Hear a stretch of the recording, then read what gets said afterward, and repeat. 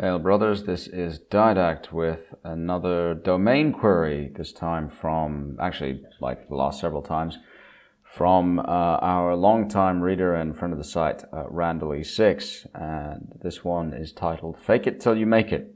Very warm welcome to all of my longtime listeners and longtime readers from the website, longtime listeners from Podbean. Thank you very much for tuning in, and as always, I very much appreciate your patronage. Please feel free to like, comment, share, and especially subscribe if you've not done so already. There should be a link to a Buy Me a Coffee thing somewhere in the description box for the podcast or on the post on the website. And if you like what I do, feel free to put in a comment. Feel free to drop in a donation if you feel like it. It's not a requirement by any means, but it does help provide an incentive to keep things going. I am actually way overdue for another Didactic Mind podcast. Just been trying to sort through my thoughts to figure out what to say because things are getting so weird so quickly. But in this specific domain query, Randall6 wanted me to address the question of natural versus artificial charisma. And he provided a couple of good examples where he tried to summarize what he thinks artificial charisma is versus what natural charisma is. And he provided a couple of good video examples showing this. So for artificial charisma, this is about being more charismatic than you naturally are. It involves studying the rhetorical and dialectical arts, seeking advantages provided by the environment and or the audience, and preparing ahead of time. And the example that you get is a video of Mark Zuckerberg, the Zuckerbot, from Facebookenwald, trying to speak Mandarin in public, which he actually does. And then you have natural charisma, which is innate, often marked by the person's ability to improvise and, as they say, fly by the seat of my pants, often without any apparent effort or preparation. And the example video is the 2016 Republican debate, aka Trump abusing rhinos for sport. And it's an open-ended question as to, how you get from one to the other. My view on it as someone who has had to develop natural charisma over time, and that's not really a contradiction in terms, if you think about it, is you can actually develop charisma. It's something you can train. It's hard to do, but there are ways of doing it. And it, for men at least, is something you can train and build on like any other skill or any other aspect of personality. It is something you can grow, but you will always have a deficiency relative to the naturals who just have it on command, on demand, and are able to just bring it forth without problems, without even thinking about it. They just have it. There is definitely a spectrum in the sense that charisma varies depending on how introverted or extroverted you are. You will typically find the more charismatic people are typically the extroverted types. The alpha males are almost always highly extroverted and highly sort of out there and able to project things and do things in a very charismatic way. I mean, charisma is a natural part of being an alpha. If you don't have some degree of natural charisma, you cannot be an alpha in the social sexual hierarchy. It's just not possible. And charisma, I mean, we have to start by defining charisma, and it's almost oxymoronic to say it because most of us know and understand what charisma is. But if you want a simple definition, you can start with a dictionary definition, such as charisma being a special power that some people have naturally, that's debatable, but naturally, that makes them able to influence other people and attract their attention and admiration. And what you will typically find is the people who are the most naturally charismatic are also the ones that score the highest on the dark triad traits. this is an observation that I have, which just says, or the dark tetrad, if you will, that says people who score very high in Machiavellianism, narcissism, and what's the other one? I forget. Psychopathy. That's it. They are often the most naturally charismatic in many ways. Why is that? Narcissism, charisma requires an ability to influence other people. And to do so, you have to be able to project an aura of power and invincibility. And doing so naturally requires you to be a bit self-centered. It's a fact. You have to be a bit arrogant. You have to be a bit selfish. And that means a high degree of narcissism. You also have to be able to recognize the power you wield. And you have to be willing to use it. Charisma is useless if you're not aware of it and you're not aware of the power you have and you don't exercise it. If you don't exercise power, you effectively don't have it. And this should be intuitively obvious. So it is very much an aspect of the Machiavellianism that many people have. And as for psychopathy, well, those who have psychopathic traits tend to have the ability to manipulate people very effectively. And that also should not surprise you, because psychopaths have a very cold and calculating approach to other people. They don't have emotions the way most people do. They don't feel guilt or sorrow or anger the way most of us do. They view people as disposable instruments. And I keep saying they for a very good reason. I score very low on the psychopathy side of things because I have actually a very high degree of empathy, believe it or not, whenever I've taken these tests. So now, when it comes to the natural charismatic versus the trained charismatic, is there a difference? Well, of course there is, by definition. If you look at alphas in particular, they always have an innate sense of charisma that just comes from being raised as alphas. As the alpha males in the pack, in society, they have almost been brought up with this innate self-belief in their own primacy. And that's a good thing. It is a good thing on balance that they have this sense of self. They're very, very self-confident, very articulate, very capable of communicating a message in a very clear and precise way. And the alphas that come to mind, of course, are Donald Trump, who is an ur-alpha. He is the alpha among alphas.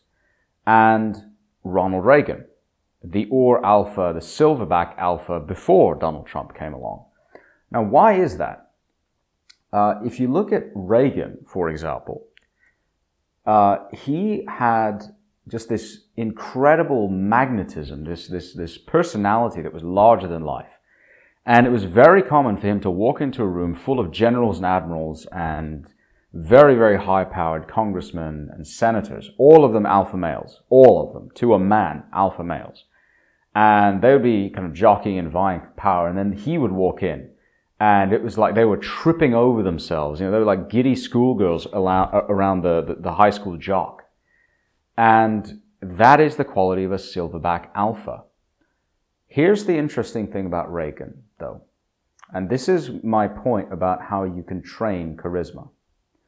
Reagan got that way over the course of nearly 50 years of acting and honing his message. It's very important to understand this. Reagan was the high school quarterback at his high school. He went to some no-name university in, I'm not being disparaging, it's just a fact. The university he went to is one that almost nobody will recognize. But he then blew into Hollywood looking for leading man roles as an actor, and he actually had some minor success. But he never became a true leading man. He never became anyone on the order of a Jimmy Stewart or an Errol Flynn or any great movie star of that time period. Never, ever. even though he was good friends with quite a few of the top leading men of his time. So something was missing from his overall toolkit that stopped him from being that magnetic screen presence that got him the girls and the money and the fame and the everything else that came along with being the uber alpha on the silver screen.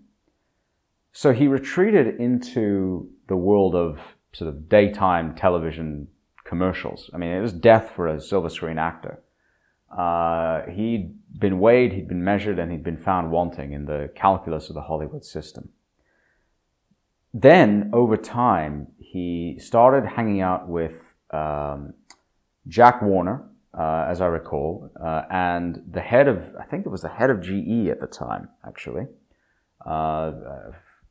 whose name I've, of course, forgotten. If you want the details on this, go read Peter Schweizer's book, Reagan's War. Superb book, phenomenal, superlative, absolutely highly recommended. I love that book. I've read it at least twice. And it talks about his sort of screen time life after he wrapped up his big roles as like Captain George Custer and a few other things. He as the Gipper. That's where he got his nickname as the Gipper, and he got a couple of other nicknames as Dusty and other things of that sort. But then he spent years, and I mean years, honing a message of political conservatism, of real national conservatism on the nationwide lecture circuit. And he would go around, just talking to people. He would go around talking to GE employees, and he would just figure out how to deliver a simple pitch and a simple message. And he really learned how to communicate during those years that he was sort of, meandering around the country in the company of GE executives. And that is where his New Deal liberalism sort of fell away, and he moved away from the Democrat Party and became a Republican. And you see the culmination of that effort at the 1964 Republican National Convention speech that he gave, October, I think, 27th, 1964. And he was campaigning on behalf of Barry Goldwater. Everyone remembers this as just the speech. Everybody remembers this as his almost political emergence on the scene. The speech has been retroactively titled A Time for Choosing, and it is one of the finest political speeches you will ever hear.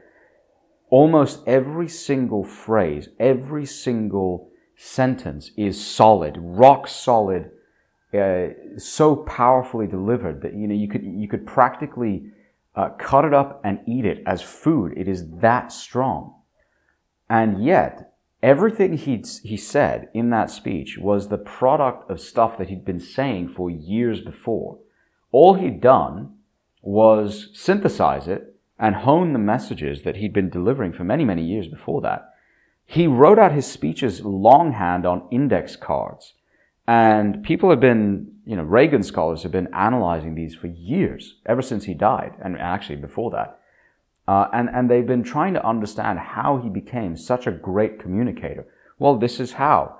Because he trained himself to be a great communicator. And he trained that eloquence and that power and that oratory. And it also came from his extensive reading. Because Reagan, believe it or not, despite all of the myths and legends surrounding him, was a voracious reader. He could quote from memory entire passages of Whittaker Chambers' book, Witness. And he could, for him it was like this political conversion from a hardcore communist to a devoted anti-radical, as it were, an anti-communist. On the part of Whittaker Chambers. And he would, read Thucydides, he would read Plutarch, he would read Greek and Roman histories, he would read histories of Europe, he would read Churchill's books. This was an incredibly well-read, autodidactic man who understood the value of learning and teaching. And by the time he appeared as California governor, shortly after the 1964 speech, sort of, what was it, 1968, I think, he ran for governor. And 1972 as well, he won re-election. That eloquence combined with his innate personal courage, and he had tremendous courage, make no mistake, he was an incredibly brave man, combined to turn him into the silverback alpha that he eventually became, very obviously, on the national stage. So you can see, while most alphas are born with a degree of natural charisma, bringing it to its full fruition requires training and it requires time. So how do you become like that? Well, Zuckerberg is probably not a good example, because Zuckerberg is essentially a serious omega, raised to, he's not an alpha, but by any means, he's by no means an alpha, but I don't even know what to call him, because he's so far out of his sort of sociosexual range. I don't even know how to think of him. He's a multi-gazillionaire, yes, but at heart, he has never stopped being either an omega or a gamma. I mean, the best you can call him is a gamma. If you look at his whom he's married, if you look at the way he behaves in public, he's completely stunted in terms of sociosexual development. There's no doubt or question about that. There's a story about him meeting President Xi Jinping of China, and it just looks ridiculous because he's so completely tone deaf to social conventions that he basically says he would name his unborn child after whatever President Xi wanted to say, as whatever name he suggested. And President Xi, being an extremely intelligent man, very wisely said no. Zuckerberg is a great example of what not to be if you want to develop charisma. Everything he does looks forced, very awkward, very stilted, stunted. It doesn't look natural. And you can tell he's not really capable of putting in the work and practicing to become good at being charismatic. This is hard. And I'll explain to you my own background in this to give you some sense of how much work it takes. 20 years ago, more than 20 years ago actually, when I started my sort of professional endeavors and as a student and kind of trying to move into the working world, I was publicly very awkward. I had a very difficult time dealing with people in public. I was never comfortable in crowds, didn't really like public speaking, didn't like being around people. And I never really had the ability to speak fluidly and fluently. I couldn't present things well. My presentations were very boring. I would obsess on details. I wouldn't get to the core message quickly. I didn't know how to speak in public, and I wasn't comfortable doing it. Fast forward to the present day. I have absolutely no issue standing in front of dozens or hundreds of people. I have no problem giving speeches. I have no problem projecting my voice out.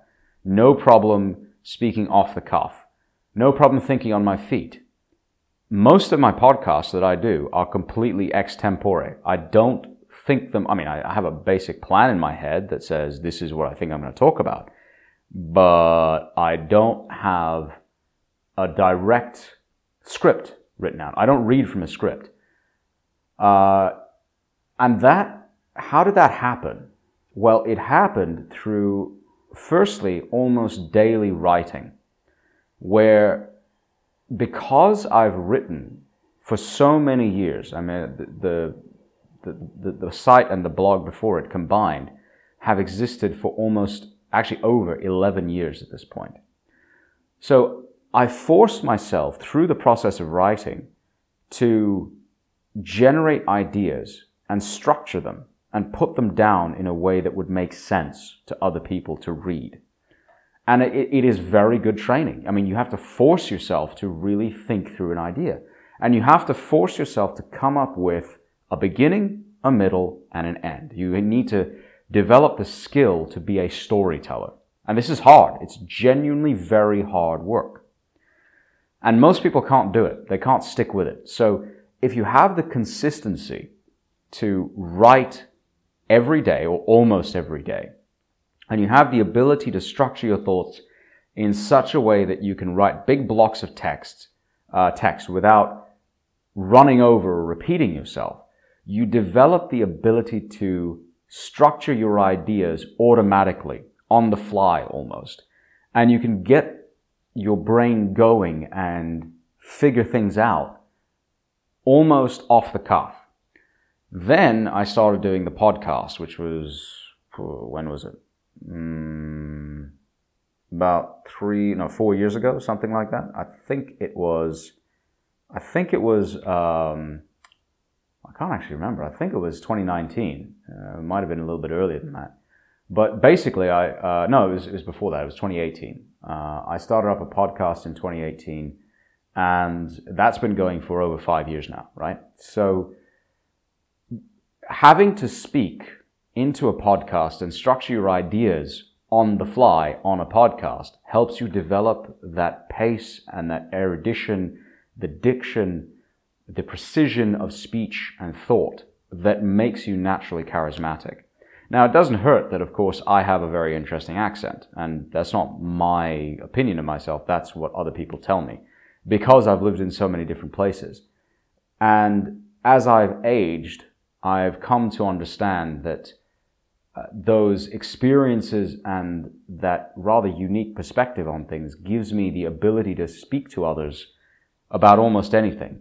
I'm not restricted in terms of my ability to talk to people, because in some ways I can relate to almost anyone across almost any geography. Not quite, but pretty close.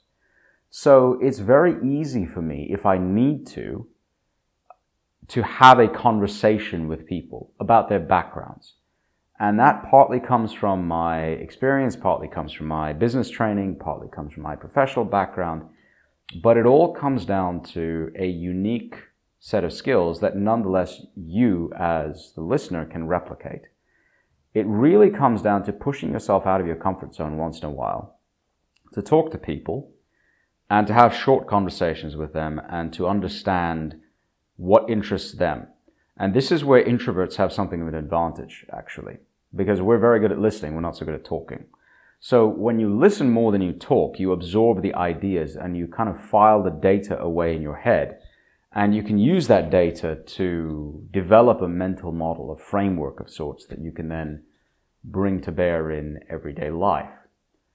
Now, you will never, as a result of this, be the equivalent of, let's say, a Conor McGregor. It's not going to happen. Conor is just this larger-than-life personality who's very extroverted, very, very in-your-face, very alpha male. He's got this swagger and this sort of this physicality about him that comes from being, once upon a time, one of the best in the world. I've always disliked his style in the sense that I've always found it to be more flash than substance.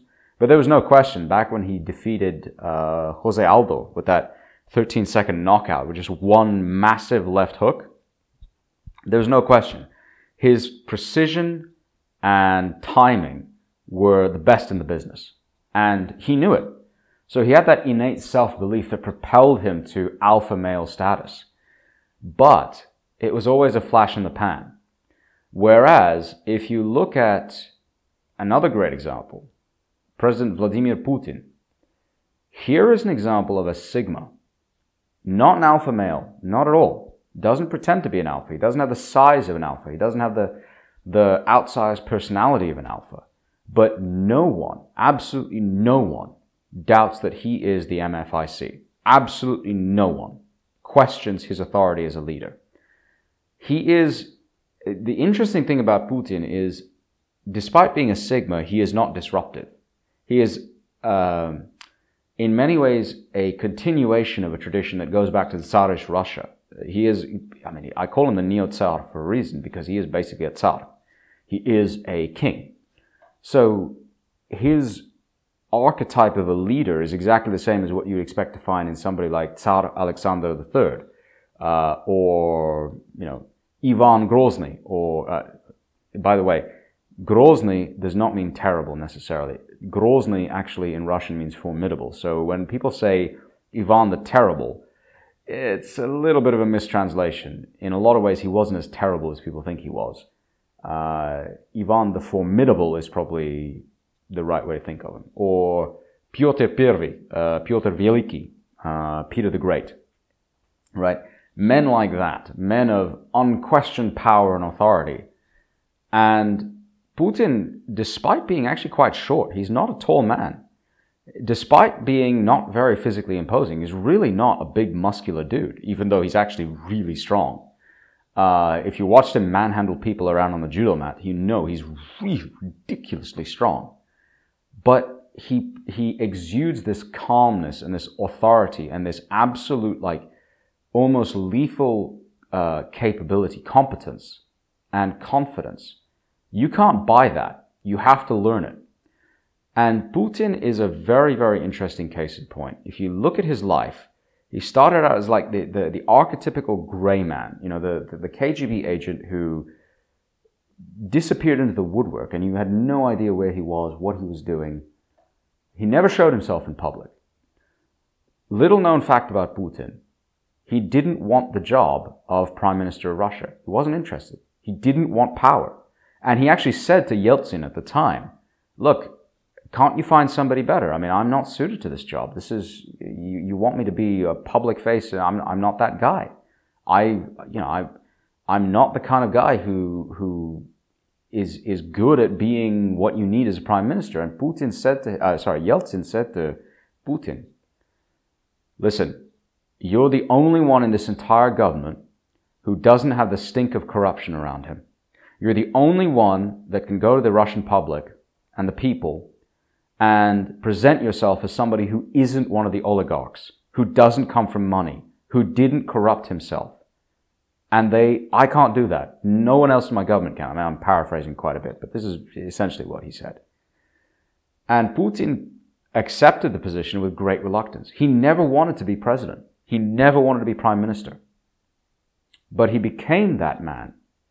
And if you read and watch his speeches, as I have, I've studied Putin for years now. Not to the depth that perhaps I should, but I have studied him. And you watch particularly his speeches early in his career, and you compare them with what happened at Munich, the Munich Security Conference in 2007, and then you compare his speeches in subsequent years, particularly after 2014, and you look at his public appearances. The man has changed dramatically. If you look at him in the early years, he was a bit hesitant, a bit soft-spoken, didn't really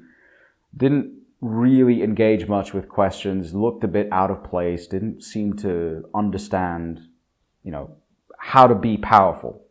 Look at him 20 years later. This guy is silverback alpha, absolute 800-pound gorilla who walks in the room. Everybody pays attention to him. Everybody respects him. Doesn't matter where he is. It doesn't matter if he's around, the Chinese leader or the Indian leader or like all of the African leaders. Everyone respects him immediately. Now, part of that comes from being the leader of the world's most powerful military. Part of it comes from being the leader of the world's largest country. But make no mistake, he has achieved that level of respect because of what he's done, and also because of the way he carries himself and how he's trained himself over the last 20 years to become that charismatic alpha. But it didn't come naturally to him. He had to train it. This is the key lesson that people should take away from this debate on natural versus artificial charisma. The naturals are like innately talented athletes. Take a Roger Federer, for example. Federer's natural grace and athleticism is impossible to replicate. There is no one on this earth who can do what Federer did during his career. No one. No one has that level of beautiful shot making that just comes out of like nowhere. I mean, he just pulled off like impossible angles and impossible shots that should not be physically possible at all. It's like he just breaks the laws of physics on a routine basis. If you watched him at his prime, and even as he was declining towards the end of his career, he was still able to pull off shots that you were just like, that cannot be physically possible. But he made it happen. Novak Djokovic, who actually has more Grand Slams than Federer does, is a much uglier player to watch when he's playing. Djokovic is just a physical beast. He's a specimen. He just runs and runs and runs and runs, and he wears you down. Similar with Nadal, for example. But Djokovic in sort of 2005, 2006, up until about 2008, was actually mentally quite weak. And he would like throw matches and just, dog entire matches and refuse to play. And he would blame things like, I've got a sore throat and I'm not feeling well. And yeah, whatever. He was very mercurial, very temperamental. Look at him today. After all of those years of constant winning and grinding and repetition and training and reinventing his style, changing his service motion, changing the way he approaches things. I mean, he is arguably, and I do think arguably, because I will always be a Federer fan, arguably the greatest player of all time. How did that happen? Longevity, experience, skill, training. He doesn't have the natural grace of a Federer. He can't. No one can. But he has the commitment and the physical fitness and the longevity required to become what Federer couldn't. And that's the key. So when you're trying to develop charisma as someone who may not have it innately, understand there are things you can do.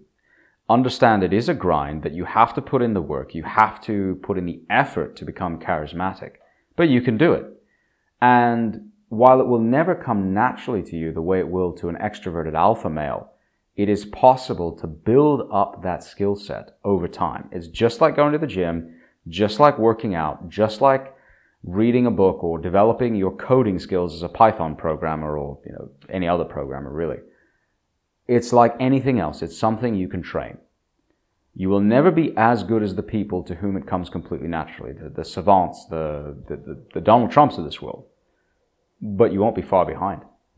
And over time, as you gain skill and experience, and you gain practice at being a charismatic personality, and a lot of it just comes from, looking decent.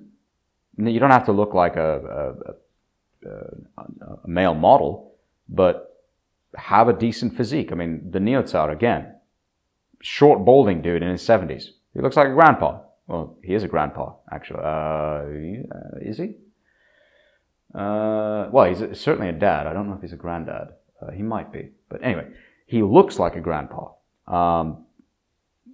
Again, nobody questions. He is the MFIC. No one in his right mind questions that. It comes from keeping yourself in decent shape. It comes from having the ability to push yourself out of your comfort zone when the need arises. And it comes from having that confidence, that quiet confidence that comes from practice. Start a podcast, start a website, write for yourself. I mean, these are the things that worked for me. Learn how to speak in public. I used to do speed dating back in the day. It sucked, but it was actually a useful training ground. It absolutely sucked because I met a lot of horrible women.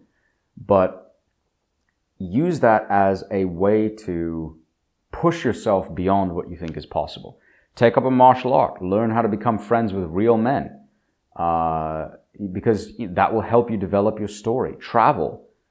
Read books. Read lots of books. Read great books, not, trash on Kindle Unlimited, but read genuinely great books of genuinely great men and learn from them. Above all, learn how to hone your message like Reagan did, like Putin has done. Learn how to become the voice of wisdom and sanity in a world gone mad. Learn how to become that rock who radiates competence and power in your organization. And as you build those skills and you build that wisdom and that presence, you will very quickly find yourself developing a sense of charisma and a sense of innate power that you can't buy, that no one can give you, but it's something you've developed yourself, and it's your own signature imprint. And I think, honestly, that's the way you develop these things. That's the way you become more powerful, more charismatic. I've done things in the last couple of years that if you'd asked me 5 years before that, whether I'd even be willing to do it, speaking in public and stuff like that, I'm not going to go into details because, well, that's a different story. But I've done things in the last several years that have made me more capable of being that charismatic man. And it shows, it's something I can recognize for myself. So anyway, I'll wrap it up here. I think that's plenty of advice to go on. Thank you very much, as always, for listening. I really do appreciate it. And as always, feel free to like, comment, share, and subscribe. Feel free to use the Buy Me a Coffee link down below.